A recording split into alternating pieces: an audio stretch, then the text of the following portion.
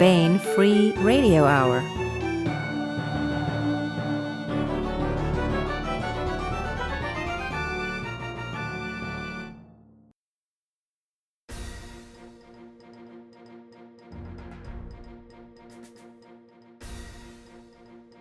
On the podcast, alien researchers abduct managers from workplaces across America. Bewildered interns end up discovering the cure for cancer and the fountain of youth, but have no idea what to do with them. Plus, we continue the complete audiobook serialization of David Weber's Uncompromising Honor. All right now. Welcome to the Baen Free Radio Hour podcast. It's an honor to have you along. I'm Baen Senior Editor Tony Daniel. This time we talk to Nebula and Dragon Award-nominated author Charles E. Gannon about his new book, At the End of the World. This is set in John Ringo's best-selling Black Tide Rising series, in that milieu. It's the story of a bunch of teenagers, several of them at-risk youth types, who are caught out sailing when the Eat Your Neighbor plague hits. Our hero and narrator is one of the poorer kids on board. It's all kids except for one exception, a crusty captain and teacher who knows he has to find a way for these kids to survive a completely changed world. So that's coming up. Plus, we continue with the complete audiobook serialization of David Weber's Honor Harrington series masterpiece, Uncompromising Honor. Now here's the news.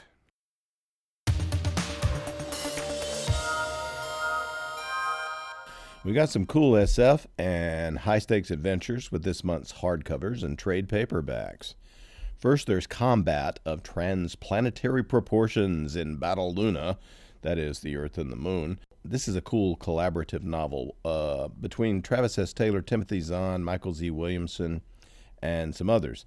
In this future, the lunar colony is a mining colony with only internal security capabilities. Nobody's even considered that there might someday arise a need to defend the place from Earth. But that day has come. Something has been uncovered on the moon, and everybody wants it. There's only one solution: turn Luna into a battlefield. Next up is The End of the World by Charles E. Gannon. We'll talk to Chuck very soon about that. It's about the Voyager, which is a ship bound on a senior year summer cruise to adventure and science and stuff like that in the Pacific. They start out down in around the equator. 6 kids aboard, suburban geeks, street smart kind of kids, and this British captain who's crusty, ghoulish, never smiles. What could go wrong? Well, the whole world goes wrong, and they are left to figure out what to do. If they can avoid killing each other in the process of reaching their destination, they just might have a chance. Then we have D.J. Butler's In the Palace of Shadow and Joy, which is a new end-of-time, dying Earth sort of science fiction world that's almost fantasy but isn't. It's science fiction. Bard Indrajit Twang and Mercenary Fix have been hired by a powerful rich merchant to protect the life of opera star Ilsa without peer for the duration of a wrist contract. But an attempt is made on Ilsa's life, and Indrajit and Fix find themselves hunted by multiple mercenary squads and targeted by some of the most powerful people in this amazing far future city of Kish. Will they be able to save themselves or protect Ilsa? Well, we'll find out when the fat lady sings, as they say. All right, and finally, Catherine of Sorrows, The Vanished Seas, delivers grit, majesty, and mystery on a far-flung planet. Major Bajan grew up in the Undercity, a community hidden in the ruins, buried beneath the glittering city of Cries on the imperial planet Raylicon. Caught between the astonishing beauty and crushing poverty of that life and filled with wanderlust, she entered the military and did very well there. Now she's a private investigator who solves cases, and the people who keep calling her in is the House of Majda, the royal family, which is centered in Cries. Now, a bunch of elite of the city of Cries are disappearing, and Bajan, who grew up in the inner city, can go down there and find them, because that's where everyone thinks they are, if she isn't murdered first. But if she survives, waiting for Bajan is a cool revelation that may transform Cries and the Empire itself forever. And it is, the book itself and the idea is kind of a cool Dune homage. It's a great little read. Battle Luna by Travis S. Taylor, Timothy Zahn, Michael Z. Williamson, and others, and The End of the World by Charles E. Gannon, In the Palace of Shadow and Joy by D.J. Butler, and The Vanished Seas by Catherine Asaro are all available at booksellers everywhere. Hey, it's summer. The sun's staying up longer, so you can too, and, read. Oh, and you can also turn on those reading light things or use some of your batteries if the apocalypse is hit before you hear this. Reading has survival value, so get to it.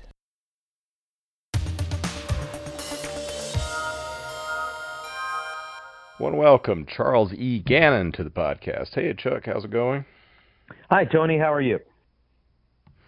Pretty good. Stir crazy as usual these days. I heard from you that you went on a work spree finishing up a 1632 novel with Eric. Is that something we're going to be looking forward to? Yes, it is. It's a November release. It's called 1636, No Peace Beyond the Line. It is the long-awaited, I am told, sequel to Commander Cantrell in the West Indies, which is, who knew that it was going to be, I think, almost 6 years between them. But people will certainly get, I believe it is worth the wait.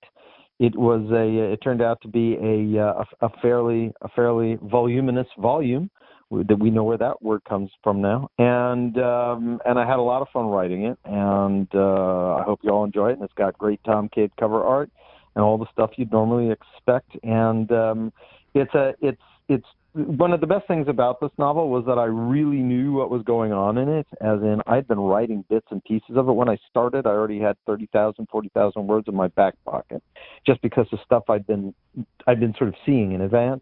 And then when I started, I knew everything I was doing, except for the one thing that I never plot out too closely is I let the characters sort of evolve as they will in the course of it. The story, that usually doesn't impact the story very much, but it impacts why people are doing things and how they react to them and how they feel about them.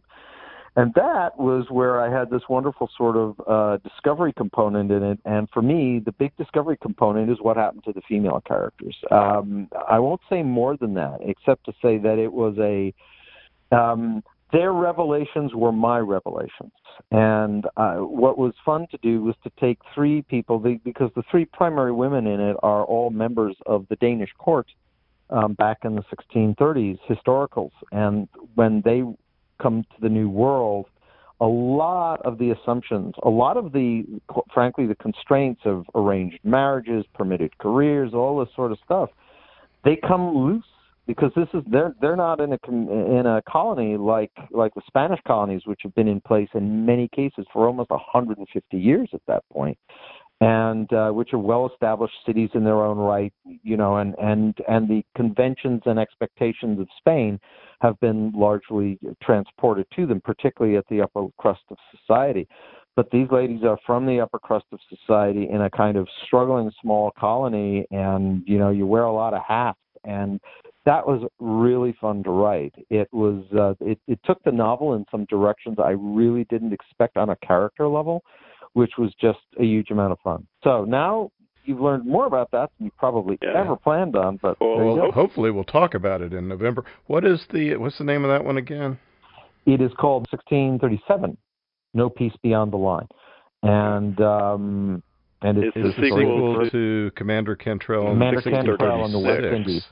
Yeah. Exactly. And then what are the other? You've done the Papal Stakes and 1636, the Papal Stakes. What are the other Ring of Fire books you've done? The other one that I've done, full book, is Vatican Sanction, and that was in, I think, 2017 it came out, and that was a lot of fun. I think it's that's essentially the end. I don't know that it's the end of what I will call the Italian or Mediterranean arc, but it is definitely the end of the papal arc, which Andrew Dennis started the first two with Eric, and I completed with the second two. Since I think it's look, if anybody out there doesn't know yet that the Pope dies, the real one, I'm sorry, it's in 3 years.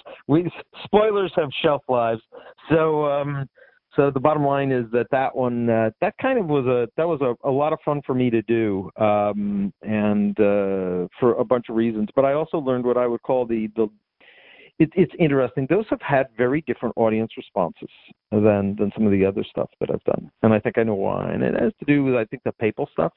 There's only so much simplification you can do when it comes down to theology and religious matters and laws and things like that. And I think that some people dive into that and love it, and some people are like, where do we get on to the next action sequence? And that's fine. And I mean, they're both in both of those books have them in there. But when you get right down to it, when I was thinking of Vatican sanction, really the thing that was going through my head, I mean, it is 7 days in May. You know, there is literally, it is 7 days in May. But the other thing is I kept on thinking Day of the Jackal. And, you know, the thing about these what I will call fairly authentic spy novels, intrigue novels, procedurals, is that their action is very different. And that was fun for me to write. It was also something of a discovery, you know, because I always find I learn something with every book. I don't feel any writer that thinks that they're done, I've learned it all. Well, you've just hit your peak, because now what are you telling me? You're just dialing it in. So that was a good learning experience, and also a measurement of, I think, how audiences have been altering over time. Yeah. Well, in addition to Ring of Fire, of course, you also are the creator and the author of the Kane Riordan series, which includes the Nebula-nominated Compton Crook Award-winning Fire with Fire, Trial by Fire, Raising Kane, Kane's Mutiny, and The Mark of Kane, which is out right now in mass market. For those who are listening and who care, like all the other books that you'll be talking about with other people on the show right now, you know, Dragon Award eligible. So folks out there, you know, you can all get on it. You can all vote, and whether it's me or somebody else, do it. You know, it's like I like to say, there are two ways you can be 100% sure that your voice, that you can influence the shape of science fiction and fantasy, and that is buy what you like and vote in the Dragon Awards for what you like, because the Dragon Awards there's no cost. You don't have to have a membership. And all you need is a smartphone or a computer, and that's it. And the Mark of Kane is really, it's big and thick, and it would make really good beach reading also. Well, I guess it's big and thick for other people's books. Actually, for mine, it's the second shortest in the series. It came in at 158,000 words, it's dedicated to Toni Weisskopf for a very good reason, because she took one look at the size of that puppy when it came in and said, "Chuck, we have to have a conversation." We did, and it was you know, she edits rarely and with a light hand, in terms of there's very little sort of what I would call detailed sort of do this, do that, do the other thing. I think Toni, I don't know what her philosophy is, but certainly my philosophy when I've taught writing is if you are correcting, you can say, here's a problem in this, or here's a challenge, or here's where it stops moving. But if you then go and fix it for the writer, they don't learn.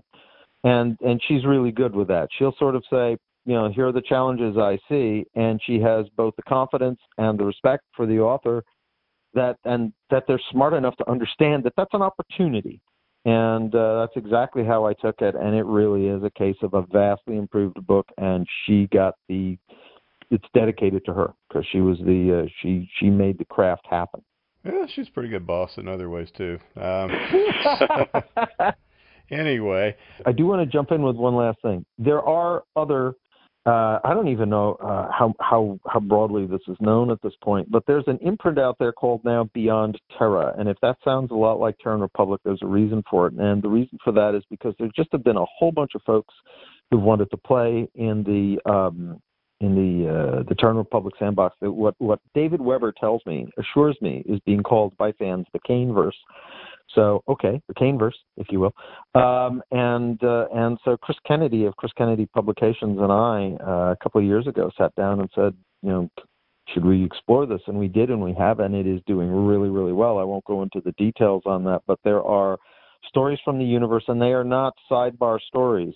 They are connected to the main arc, even if they don't always seem like it. And I'll also be having a canonical Kane novella coming out through Beyond Terror, which is a Kaneverse.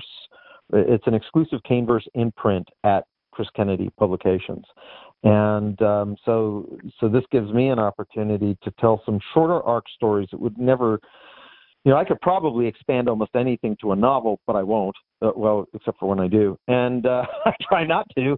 And this is a case of now these things have a place to live, and Tony was all for that. And so.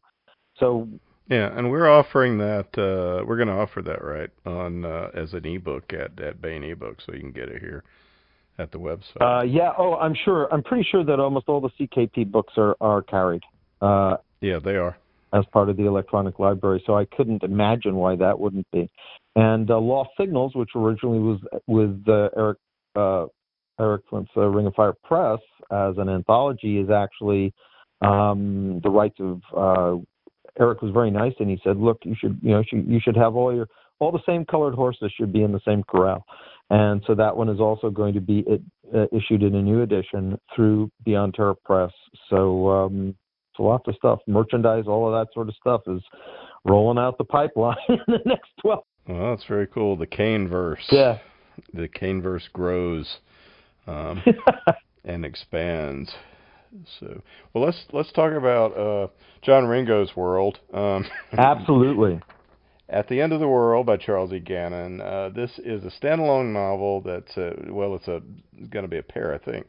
That's set in the world of John Ringo's Black Tide Rising series with its science-based zombie apocalypse. So maybe tell us what this means. Before we get into the story, how did you come to write an entire novel set in the Black Tide Rising universe? I think this is slow pitch softball with a melon, I think, at this moment, because I'm sure you know the story behind this, right? Which is that this actually started out, so I was invited to participate in the first anthology, but I just didn't have the time.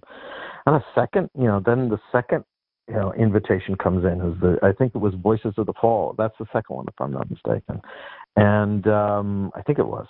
And at any rate, I really wanted to say yes, so I did, and I talked to Kelly, who was sort of, I guess, being the author wrangler for that particular anthology set in the Black Tide Rising universe. And I said, I got an idea. I think it's going to take me about 10,000 words, though. And he said, well, okay, sure, I can give you 10,000 words. So I'm pretty much on deadline. I turned in my 35,000 word, 10,000 word story, and Kelly, from what I understand, he looked at it and he didn't know what to do with it because he said, I can't cut anything. And from what Tony said at I think Dragon Con, the last time there was a Dragon Con that humans were able to attend, and she said, pass it over to me. I can cut it down. And Tony couldn't cut it down. So now I didn't know any of this was going on. So I turn it in something like October, and the months go by, and the months go by, and the months go by. And I'm like, okay, I think I just killed myself here. So I get a letter that basically says, well, obviously we can't use this. It's too big. How can we, 35,000 words in an anthology? No way. But would you like a novel contract? I'm like, well, as Tony points out, this is not a way to be published at Bain as a novelist. This is not. Dude, no one should, don't try this at home. And had I known, I wouldn't have tried it at home. But it happened to me rather than me happening to it. And at any rate, so that's how the novel came into being. And the reason it's a duology is that I got to the wrap-up point sometime late last year, and I called Tony up, and I said, Tony, this really had a lot of legs in it. And to do it justice, I could either cut it back, by and I think it would look really streamlined, or I can let it be the length it wants, which is about 2 100,000 word novels, and that's exactly what occurred. So that's what's in the process of happening now. This one is the first, and the second one, which I believe is a March release, is at the end of the journey. Yeah. They got to go back for Willow. All right, we won't say more. They do indeed. So anyhow, well, I have to do something. Yes, exactly right. Yeah. So what? All right. Let's talk about the book a little bit. This is some at-risk youth.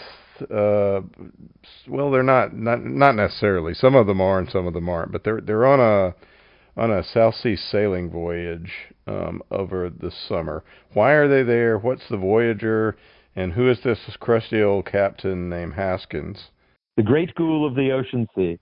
There's something mysterious about him. So there's something very mysterious about him. He runs a 70-foot raised pilot cabin sailboat.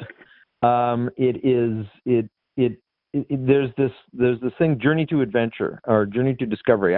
I wrote the book, but you can't. I think it's Journey to Discovery. And one of the things that anybody who's listening to this, let me tell you something about being a writer. By the time a book is out, you have almost forgotten 90% of it, simply because you've already written 2 books since then. Literally, that's literal. So the Cross Currents, I think it's the Cross Currents Voyager, is this ship. And what it's part of is there's a cruise line that's out of which is one of the few made up things in the book, in a sense, which sails out of California, and it's sailed to Discovery. And the notion is that this is where kids go for educational or fun voyages, or this, that, or the other thing, for reasons that are too detailed to go into here. Alvaro, who is our, and for me, this is a very big change because it's a first-person narrative voice, and it's done in a sort of logbook, epistolary format almost. At first, you think you're only going to hear from Alvaro, but before the book is over, you hear from others. But he's from. He's a little guy. I mean, he's noteworthy for how spare and short he is. Or I guess maybe altitudinally challenged. I don't know what the proper terminology would be. But at any rate, he's from a single mom, only child. They were kind of black sheep of the family from New York. Moved out to L.A. Found it, made his way through this thing, but it's hardly a charming story for him or his mom. And his mom actually is in a situation where she could get a really good job, possibly in England, but she needs to go over there and sort of show that she can do the job and that she's the right person for the job and all this sort of stuff. And that's going to happen over the summer between his graduates high school, I think, valedictorian or the salutatorian, I believe, and when he starts at college. Problem is no one to leave him with. He's in a crappy part of LA, so they're figuring out what happened. So she says, "Well, look, there's this thing. It's Discovery, Sail to Discovery. Why don't we do that?" And there was one that was really inexpensive. Well, there's a reason why it was inexpensive. Everybody else is going to places like the Galapagos or the Caribbean or, places like that. This one goes down to the Falklands and South Georgia Island. This is the one that either people get on because they have no choice or because they're really science nerds with a specialty in marine life in the subantarctic regions. And so that's the one that they get on right at the end of the school year, the high school school year, in that fateful year of the fall. So he's on a boat when it all goes to pieces, and so is everybody else. And most of these kids are kind of like, in one way or another, only one of the, I think, 7 kids, if I recall it correctly. I don't want to sit here and make everybody wait while I count, but it's 6. I'm pretty sure it's 7, maybe 8. That only one really wants to be there for the science aspect of it. Almost everybody else is like, I had nothing else to do with my summer. I gotta make my GPA look better. I gotta do something that makes it look like I'm serious, et cetera, et cetera. And the only adult on this is this guy, as you call him, Captain Haskins, and he's not the most talkative individual. He's extremely capable. And they set sail, and they're supposed to, one of their first stops is, I believe, supposed to be in, I think the city is in Chile, Valparaiso, but they don't. And the first good third of the book is them in the process of sailing, learning to sail, learn with each other, but also realizing increasingly that the world out there is changing, and it's changing fast, and it's changing in a very, very unpleasant fashion. And by the time you're getting through, like I said, that third of the book, they have begun to encounter all of these changes and what's in store. Yeah, well, they're the slow revelation of what's going down in the rest of the world is cool about the whole series. The beginning books of John and also Mike Massa's contributions to the Black Tide Rising universe. I mean, it's not a huge secret now. We could probably say that what they're slowly realizing is that that there's been a plague. There's been a plague. That there's a reason that the captain got kind of he was kind of good-natured, offhanded. No, he wasn't good-natured. He was crusty, but he was offhanded. But he got someplace around 4 weeks out, 3 weeks out from which means they've been with him about 2 weeks. He starts getting very serious about their seamanship skills, very serious about their ability to read maps and to plot a course and to shoot a coordinate with a sextant and things like that. And they're saying like, what are we going to be like? We're going to be the Prince Henry the Navigator or something like that. Why are we doing all this? Well, there's a reason, and he knows what it is. And so that's how things begin to change, and the fact that he sort of puts the radio off limits, and then you got to remember something too. These are 17 and 18-year-olds,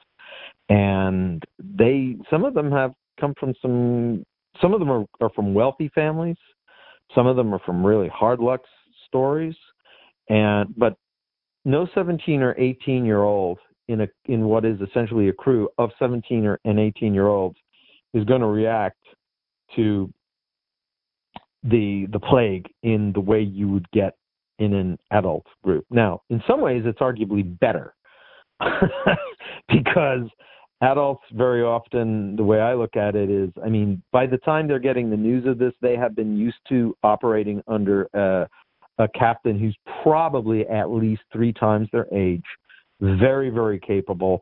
And so leadership is not a question, which very often amongst adults is. You've got all sorts of egos and issues that can create a real problem there. But the problem in this case is they're 17 and 18, and the number of life skills that they don't have that they're going to need, that's a pretty long list. And so I had a lot of fun writing this. It's as somebody said, a real devotee of the series, it's so much the same thing, but it's entirely different. And it's like, okay, good. That's kind of what you're shooting for in an environment like this, I think. Yeah. Well, Alvaro, our main character, immediately the captain sort of picks him out as the smart kid that is probably going to be the leader here, even though he is not aware of that at all at first. What are his quality? The other thing is, like, tell us some of the sailing stuff that he learns, which is cool, and it makes me think you know how to sail. I've done a little, but let's put it like this. I know enough not to make any claims because real sailors, I mean, I don't think I get much wrong in there, but the bottom line is I'm not going to claim myself as being a sailor. I've put a hand to a sheet on a couple of occasions, so to speak, and stay away from the boom bang and all that. But anyhow, well, you're a good writer sailor. So. Well, the thing is that actually I would say that just for a second you'll get far more detailed references to sailing, small boat and large square rig vessels, actually in the 2 Caribbean novels for 1632. I don't go too much into the details, but certainly weather, charting, and things like that, knots.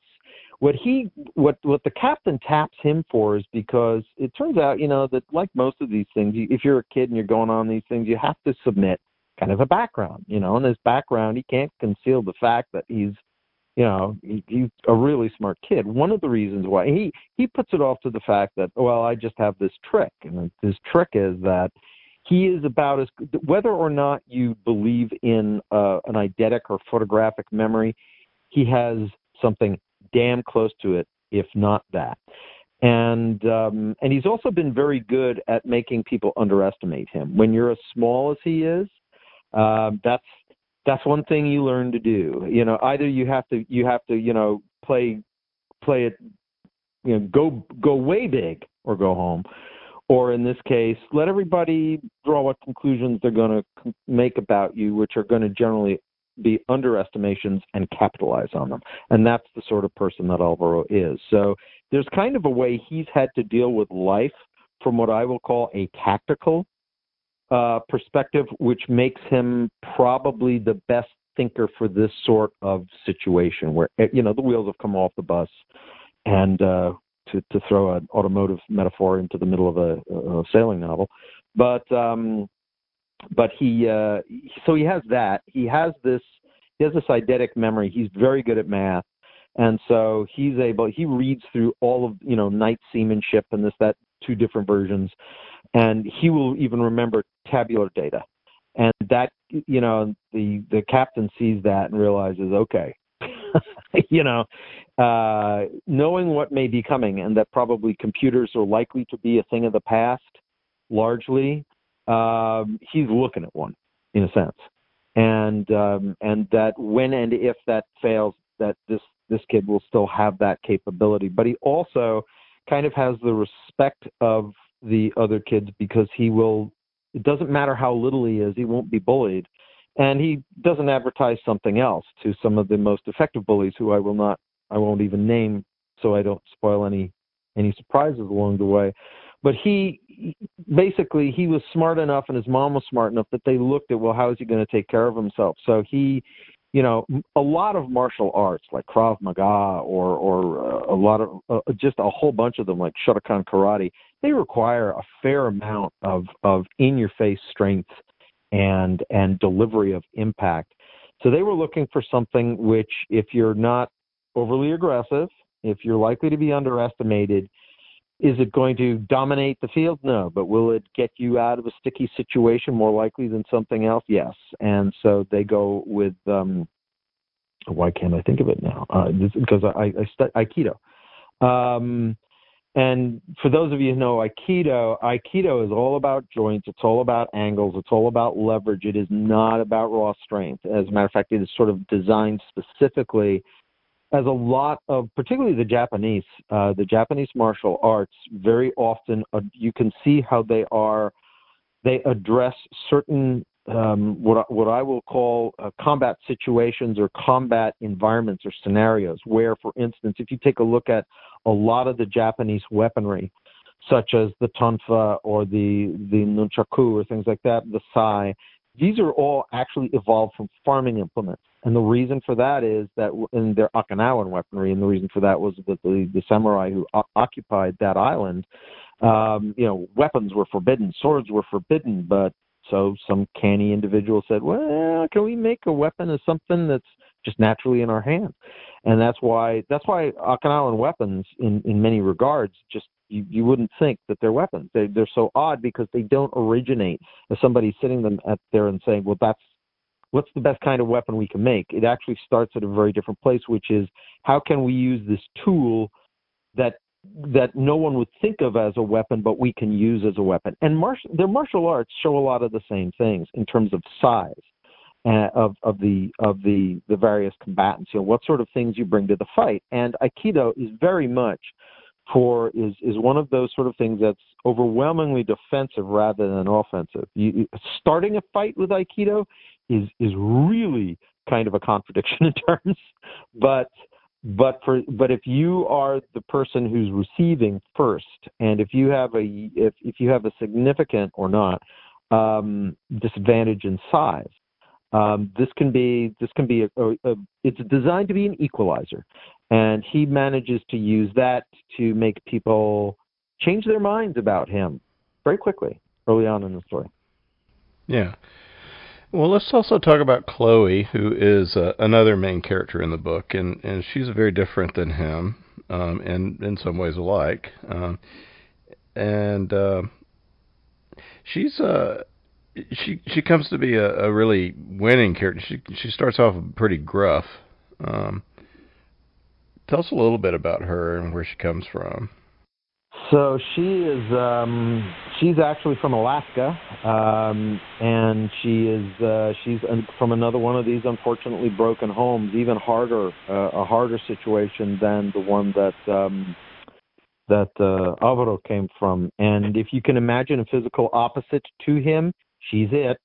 And she comes with a lot of really practical skills.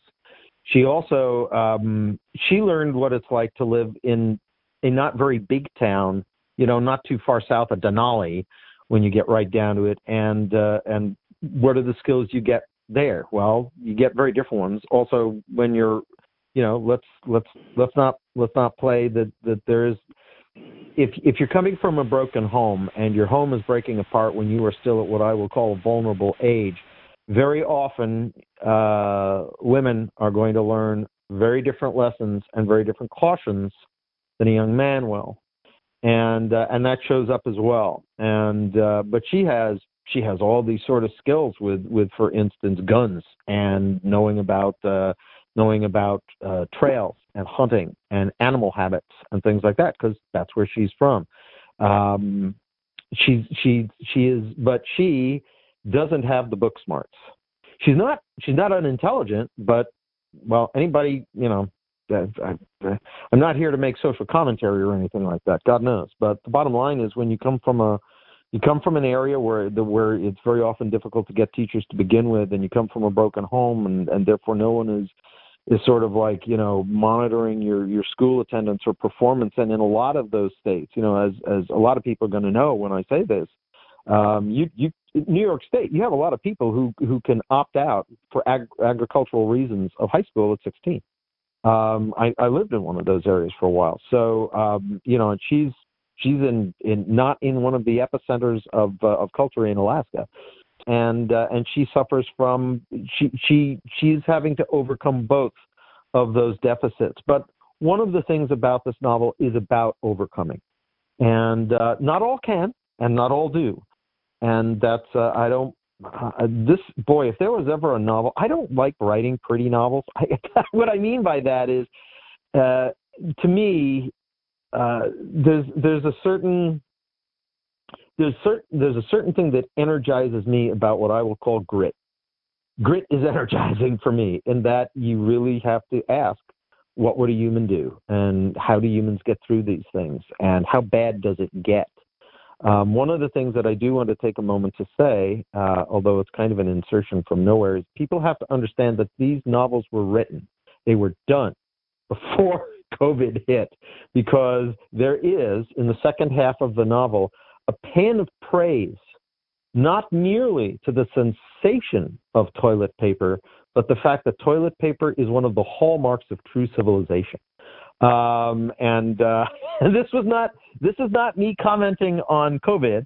This is me, or reactions to COVID at any rate. This is me just saying, what would these kids be thinking of, Yeah. You're a futurist who looked into the future and saw something that others did not. Well, at least I guess I think anybody who grew up in the 60s, even the 50s, and paid attention since, I mean, there's always been end of the world fiction out there and end of the world stories out there, plenty of that sort of stuff. But since you get to the point where, it's 32 minutes if it's coming over the pole, and 11 minutes if you're close enough to the coast and it's coming out of a sub, but your world is going to end. I grew up with that. I grew up with that, literally the sirens. We had a Nike base like 3 miles away from my house, and you never knew, whether that was the real thing or not. You didn't, because they didn't post it. So I have a lot of interesting experiences with that, and the reason I get into that is because it really sort of, it prepares you in a sense. You either you're going to assume one of three things. you're going to assume it'll never happen. You assume it's going to happen, or you assume it may happen. Now, the may happen splits into two. The may happen splits into, I will run towards the fireball because I don't want to live in that world, or damn it, I'm not about to give up without a fight, at which point, to varying degrees of seriousness, you begin to think about what that really means. I am that latter individual, and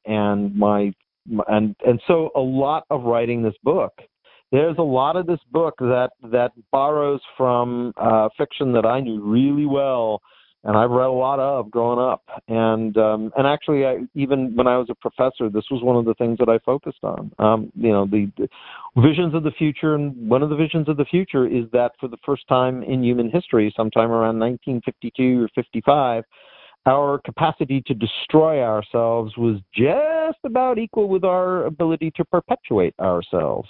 And that's a change. And I was very mindful of that change. And I got a chance to use all sorts of stuff I really didn't know if I'd ever get a chance to use, but lo and behold, I did. Yeah. And that's, of course, the great fun, if you will, of post-apocalypse worlds. Yeah. We get to vicariously experience them without having to actually experience them, I suppose. Yeah, they wouldn't be a lot of fun. No, but it's fun to have heroes who are going through it. So, well, all right. So the Voyager heads toward South George Island, which is interesting in its historical sense, and you bring in a lot of that too. Tell us a little bit about that, and King Edward Point, Cumberland Bay, all the Operation Parakeet, maybe a little bit, because there's some cool history that comes into play here. And what's kind of interesting is that you would think, you would think that I would approach a novel like this entirely different than, let's say, my other, because I really do consider this hard science fiction. It's just hard science fiction, near future with a certain, there's a certain change element. But I approached this in almost exactly the same way I'll approach a Kane Riordan novel, which is I really want to know everything that I can know about what I'm writing about. Because I think that's where, I think this may not be true for all novelists, but I actually kind of feel that if I don't know what I'm talking about, really know what I'm talking about, I think the reader's going to detect that. And maybe they wouldn't think twice about it, but I like to think, I hope that the effort of really getting the granularity, I guess I would say, of the details and the story and the observations that enables is hopefully something that brings the world alive for a reader. And many readers might not miss it if it wasn't there, but it's my process. And that is, in this case, I didn't have to make anything up. It's fascinating. I wish I could share, and if I had more time, I probably would, all of the background material I dug up on this. So South Georgia Island, it is one of the, I think it sits astride just about the Antarctic, the subantarctic circle. And it was best known for being a whaling island. It is not an island that anybody was able to make a go of living on by themselves. The Falkland Islands are borderline, but but they have enough of a season, they have enough diversity of ecosystem and things like that they can, that you can actually you could live on them. The South Georgia Islands always had to be supplied from outside, even if you were willing to go, to take the risks of ketosis, that you have no carbs in you at all. Then you get into the problems: is there enough diversity in the growth of, are there enough berry-bearing plants? Are there anything like that you can get just all the minerals and vitamins you need? And the answer to South Georgia Island is not really. As it turns out, there may be some desperate answers, but that it is that inhospitable a climate. King Edward Point, is an Antarctic research station, although it is not inside the Antarctic Circle. But it is one of the largest southernmost stations. It is a year-round station. There's interestingly another year-round station that's actually on Antarctica. It's one of the very few. If you take a look at Antarctic stations, things I didn't know before I started writing this book, most of them are seasonal. The overwhelming majority of them are seasonal, and they board up during the height of the winter.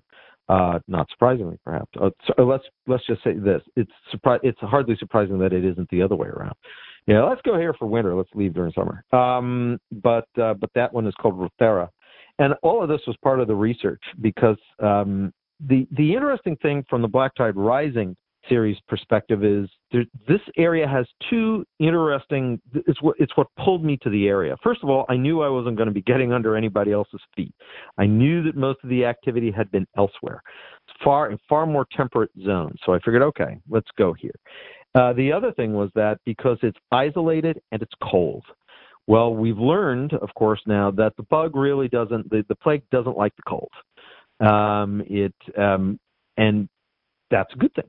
But also, these are very isolated regions. You know, if you're not conducting science, you probably are not going to go to South Georgia Island, not after the whaling stopped. And the whaling stopped sometime, I want to say, around like the 1920s.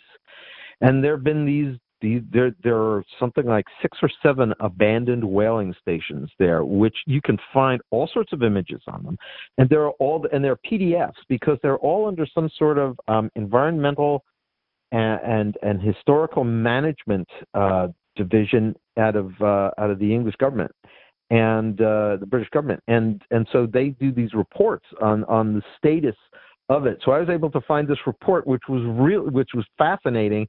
You know, the year of the fall was essentially 2012, and this report was tendered, I believe, in something like October 2011. So when I was looking at the pictures and I'm looking at the description of the facilities and this, that, and the other thing, I'm really looking, when you go back in time, I'm looking at the way it was when these kids would be visiting these places. And through King Edward Point is the oldest and the largest in a fairly large bay, Cumberland Bay, and it's a weatherproofed bay in a lot of ways, given the way it twists and turns around, and you know, a storm is not going to run up that bay to hit you where you live. It may hit part of the bay, but it's not going to hit you. And King Edward Point is a research station which has, I think, about 22 people in the summer and goes down to 10 to 12 overwinters. And it is served by ships that come out of, for the most part, out of the Falklands. And it's the interesting thing about these environments, as one might guess, is they are among the world's most self-sustaining. That's probably not the right word for it. They're self-sustaining in the way that a space station or a submarine is. You know, in the sense that they are. There's no way to go down the road to get what you need from Ace Hardware or Walmart, because that's, you know, several thousand nautical miles away. So the bottom line is these places are uniquely positioned to actually have enough stores on hand to survive one of these occurrences. And that was another thing that became very interesting about them. And King Edward Point is, other than the actual Antarctic base of Rothera, is their largest facility. Is the largest British Antarctic Society. I forget what the acronym is down there. There's a lot of information on it on the web. It actually turns out that there's a sort of a main facility and an off-site facility that is not immediately evident unless you go digging really hard. And I did dig really hard. So it lay fallow for a long time, and there was always, I think, weather stations down there or something, and then it increased in significance again as a sort of environmental studies area, and then what I wound up doing, which will become probably more important in the second book, is it became very obvious to me that people either would have left in those things or would still be around. So one of the things is that although it is an immense area, if you go at the right time of the year and if you have the right sort of competencies, you are either looking at a desperate bid to find survivors in places where you're more likely to find them, frankly, for the same reasons, or you're going to find largely for whatever other reasons, if the plague actually did get there, it's probably wiped everybody out and starved to death. And if you find anything, well, just make them chase you outside and die because it's cold. they take their clothes off right away. So there you go. That's a pretty you don't have to be a rocket scientist to figure that one out. But it for all of those good sounding things, there are immense challenges of environment, of technical competencies that if you don't have, you might not even be aware half of the things you need to know. And man, they're the sort of things that could kill you in a second. And so it was a lot of fun to write this. It's also a place that might, in a civilization fall, might attract pirates. Yes, it is. And it's not the first place they go, for sure, because it is away the hell away from any place else. That's one of the appeals of South Georgia Island. But on the other hand, once things have descended far enough, it's opportunity cost, the cost benefit, the return on investment, so to speak, analysis changes as the plague evolves and as it gets more and more severe. And that is one of the things that very much that creates what I will call the action that leads to the middle point, that tipping point at the middle of the book, an inflection point that brings a lot of changes and sends the crew and the ship in a very different direction than they had been before. And I think it's. What is? I think I'm not. Am I giving too much away by saying that some of their other ports of call? They will eventually. And St. Helens. St. Helena and there's Ascension Island, which is another kooky environment, and I mean kooky in all sorts of ways. I mean NASA tracking station turned over to ESA, big significance during as a SIGINT. Sort of intelligence gathering. If you were a spook even in the northern hemisphere, but in the southern hemisphere and in the Atlantic southern hemisphere, there was no way you weren't getting traffic through, from, or updates of Ascension Island. It was just that sort of place. That was the place where the Brits did a lot of the staging for Falklands. And I guess that brings me back to the one thing I should also mention about just for a second, one more second, South Georgia Island, is that if I'm not mistaken, one of the first actions of the Falklands conflict was actually there. There were Argentinians who were supposedly there for commercial reasons, and it turned out that there were. This is not me making it up, okay? No, that was where it started in a sense, and it was Operation Parquet was the. Everybody hears about the Falklands, understandably so. Much larger operation, far more forces committed, but the first one of the you might call it the. It's difficult to say whether this is a case of this is what the Argentinians were after, or this was going to be their casus belli that allows them, gives them the sort of the entree, essentially a tit for tat escalation to go after what they call the Malvinas, which is the Falklands. So there was a small-ish mission to evict, or I guess the better word would be eject, the Argentinian interlopers from their perspective on South Georgia Island, and that piece of history, frequently lost, is it was and once again there are references to it, and the amount of invention is kept to an absolute minimum. As a matter of fact, there was literally at that time during Operation Parquet there was a woman born of a royal family, not royal family, but an aristocratic family, lord, I believe, in England, who's down there, who's a famous ornithologist and documentarian. And she was on the island. She was on South Georgia Island with, I believe, one other person and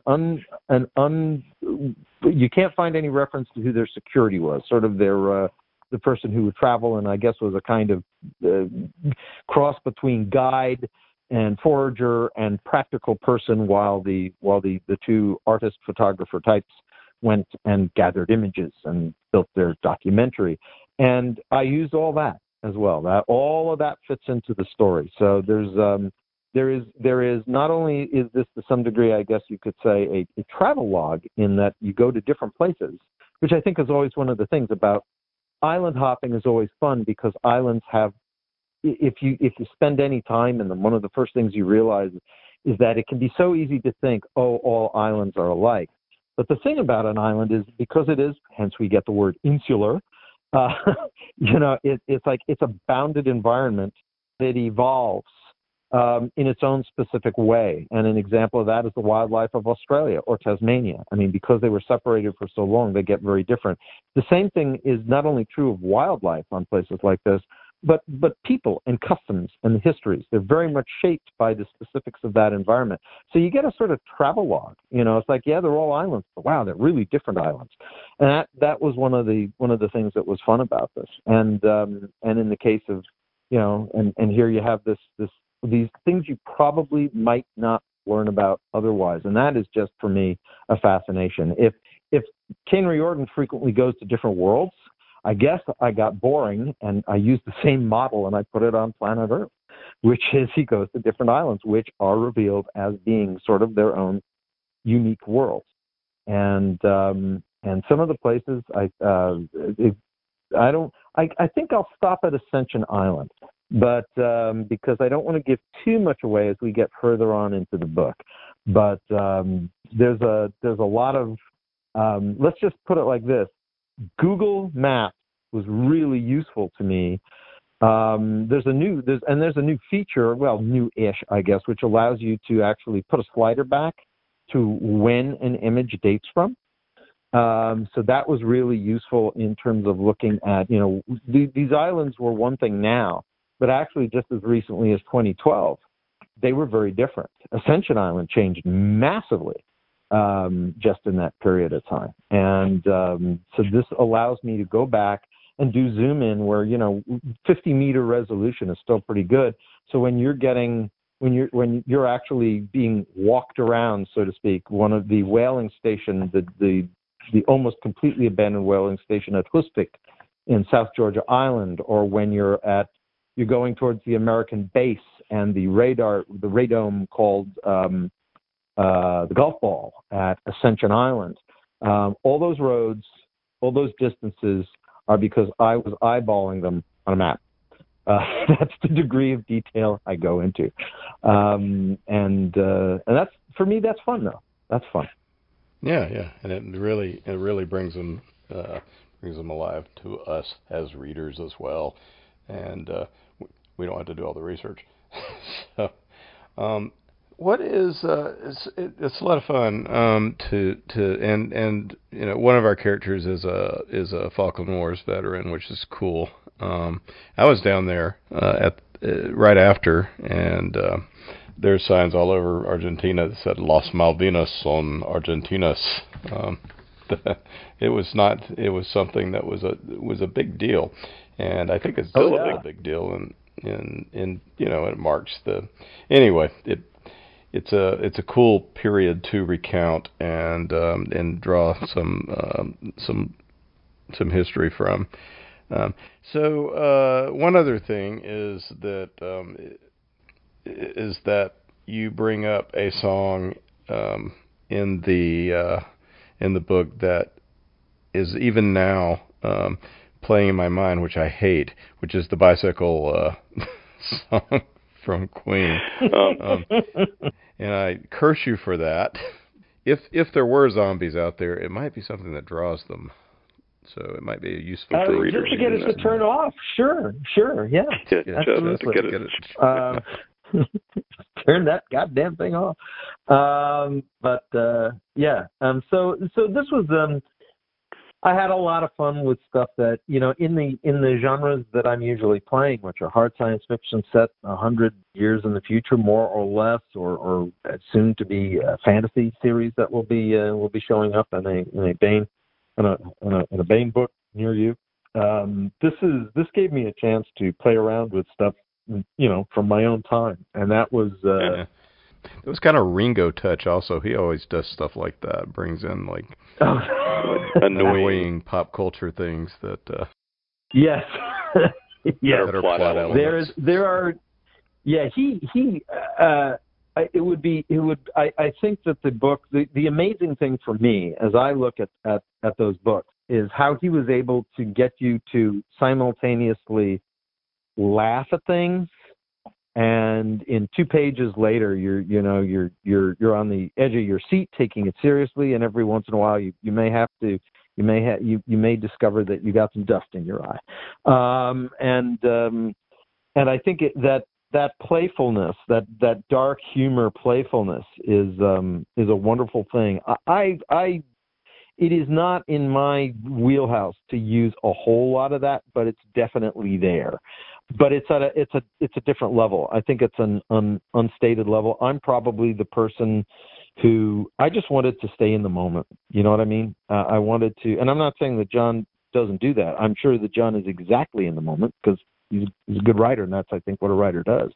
But I think our moments are different, so to speak. And for me, once I got inside these 17 and 18-year-old kids' heads, I sort of didn't leave in the sense that also writing from first person. I think this may be the first time since I've written in my entire professional writing career that I ever published anything other than the equivalent of flash fiction, or you may have a character who relates a segment of event. Obviously, characters are always speaking in first person, but a first-person narrative voice as the dominant POV, point of view for an entire novel. I've never done that before, and 17 years old, 17, 18 years old, and of a very, very interesting mix of ethnicities and cultural backgrounds, and diving into that. I think that I probably was staying true to that was my North Star. And when I found myself with the opportunity for those sort of like that it would have been totally natural to the environment that those sort of cultural commentaries would pop in, I definitely did not. I did not forsake that opportunity, but they were not. They were. I have to say they were kind of afterthoughts. If they would fit in with the for me the believable flow of the narrative, then I'd use them. And if I didn't, I didn't even think any more than I would have thought about adding anything else. It's about the narrative. It's about being true to the story that is unfolding between your own ears. Yeah. Well, I mean, it's a really cool amalgam of a book. It's action-packed. It has these great young characters.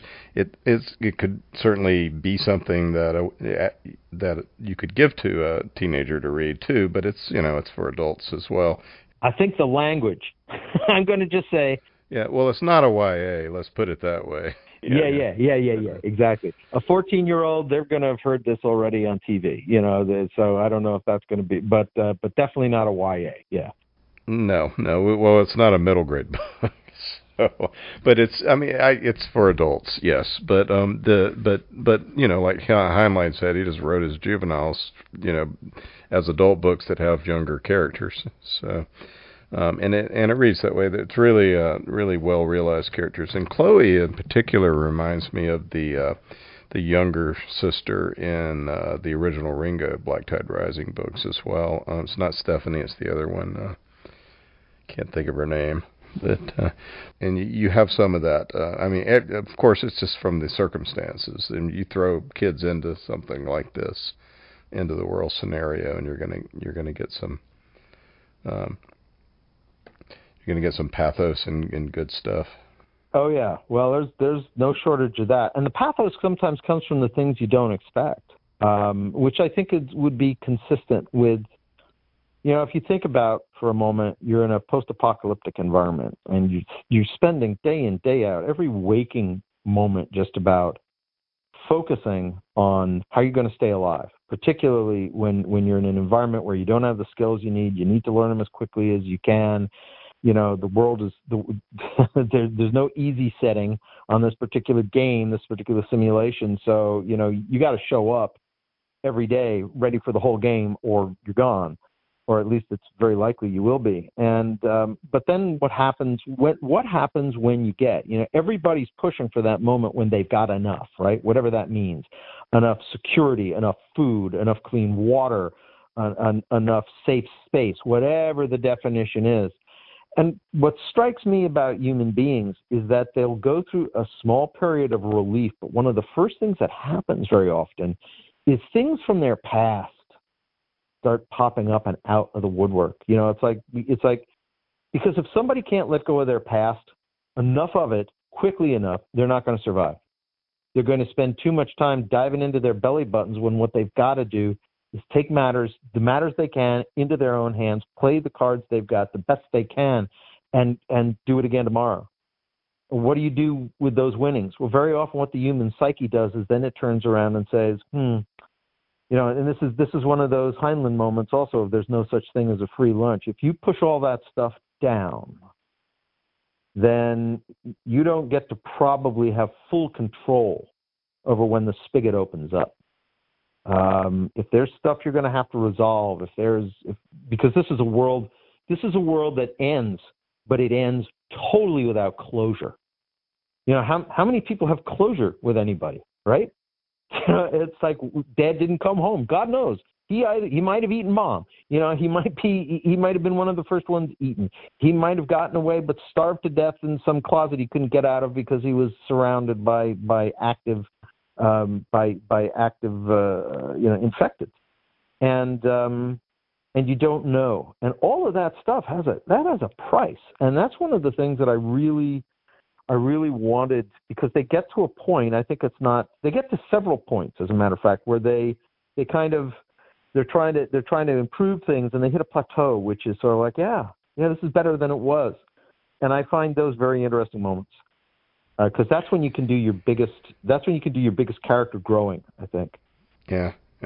Well, it's a great addition to the Black Tide Rising series. It's a great Chuck Gannon novel. It's called At the End of the World by Charles E. Gannon, and it's at booksellers everywhere. Is there anything else we want to say about the book that we can cover without giving too much away, or is that enough? I think we've done enough. I think that despite all the things that that you folks out there listening may think you know about, believe me, lots of surprises in store, and I think that's good enough right there. Excellent. Well, Chuck, thank you so much for talking with us today about At the End of the World. Thanks for having me. It's always a great time, and thanks for everybody who's listening in.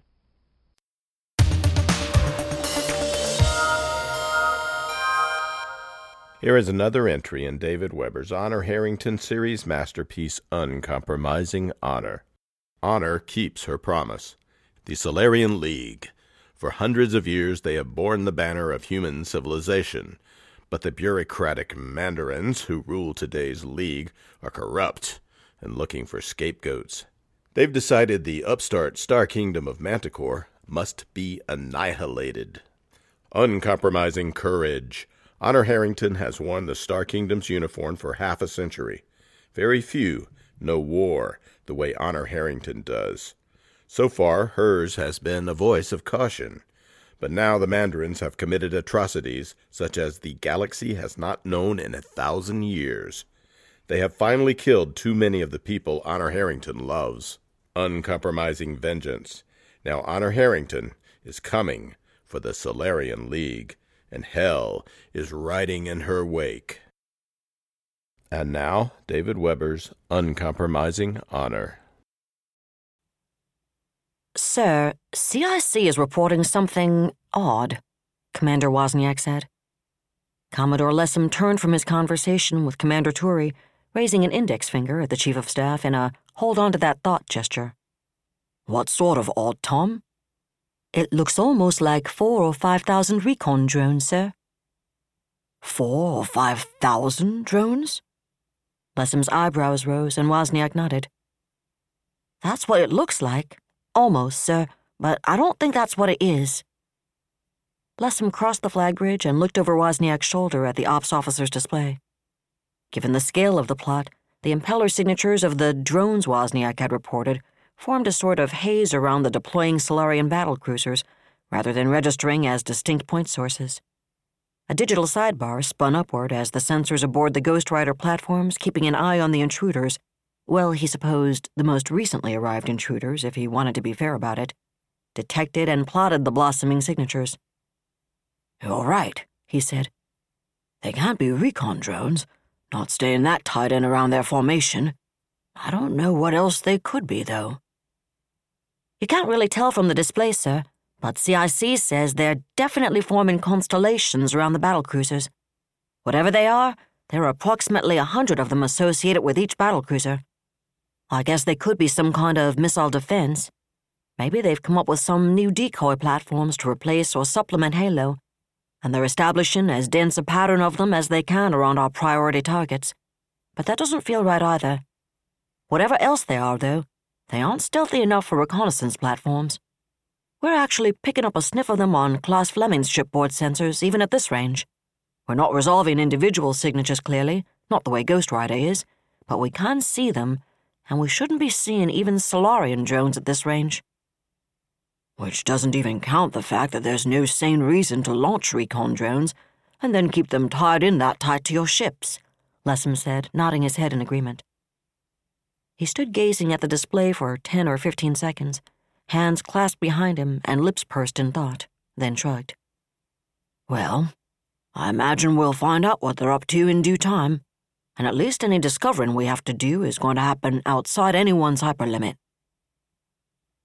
"Commodore Quigley's on station, ma'am," Rear Admiral Rosiak said. "Thank you, Bart." Jane Isotalo nodded as she leaned back in her command chair and studied the master plot. Millicent Quigley's TG-1027.4 was the real reason she was prepared to spend missiles like water against a Manti squadron outside a limit. Unless she somehow managed to close to a much shorter range than the opposing commander was likely to allow, she didn't expect to kill very many of the Mantis, not when they could duck into hyper to avoid her fire. No doubt the Manti CO would be willing to let her waste a lot of missiles trying for kills, and under normal circumstances, Isotalo would have been concerned about the sorts of ammunition expenditures involved. In this case, however, Quigley's 3 7,500,000-ton Voyager-class freighters gave her rather deeper magazines than usual. Unfortunately, the Voyagers were part of the Navy's Tuft fleet, civilian vessels designed to be taken up from trade in an emergency. The federal government subsidized the construction of Tuft units, which gave it first call on them if the Navy decided to call in its markers. But they weren't designed to military-grade specifications, and the Voyagers were a civilian design. They were unarmed and carried no active defenses. They were also sluggish compared to warships their size, which was why she'd moved Quigley's freighters, the Atlas-class fleet repair vessel Hercules, and their escorting light cruisers and destroyers to a position 500,000 kilometers astern of Vice Admiral Tsukahara's TG-1027.2, her trailing group of battlecruisers. That gave them more time to dodge if anything nasty came their way, but it left them close enough to deploy additional Huskies for Tsukahara's battlecruisers if they were needed. She glanced at the plot's sidebar. TF-1027 had made turnover 8.5 minutes ago. The range had dropped to 38 million kilometers, and the closing velocity toward the motionless Mantis had fallen to 16,704 kps. 75 minutes to a 00 with the terminus, she thought. Wonder what's going through their heads over there.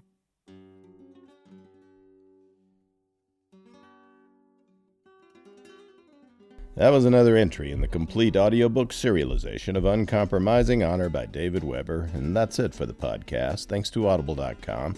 Thanks to Bain intern Christopher Labaza and Bain intern Will Allen, and to podcast theme composer Ruth Judkowitz, and an instruction manual written in the secret language of Pig Latin for dealing with wayward teens who are really sick of Zoom meetings and recalcitrant alien ambassadors negotiating for squatters' rights.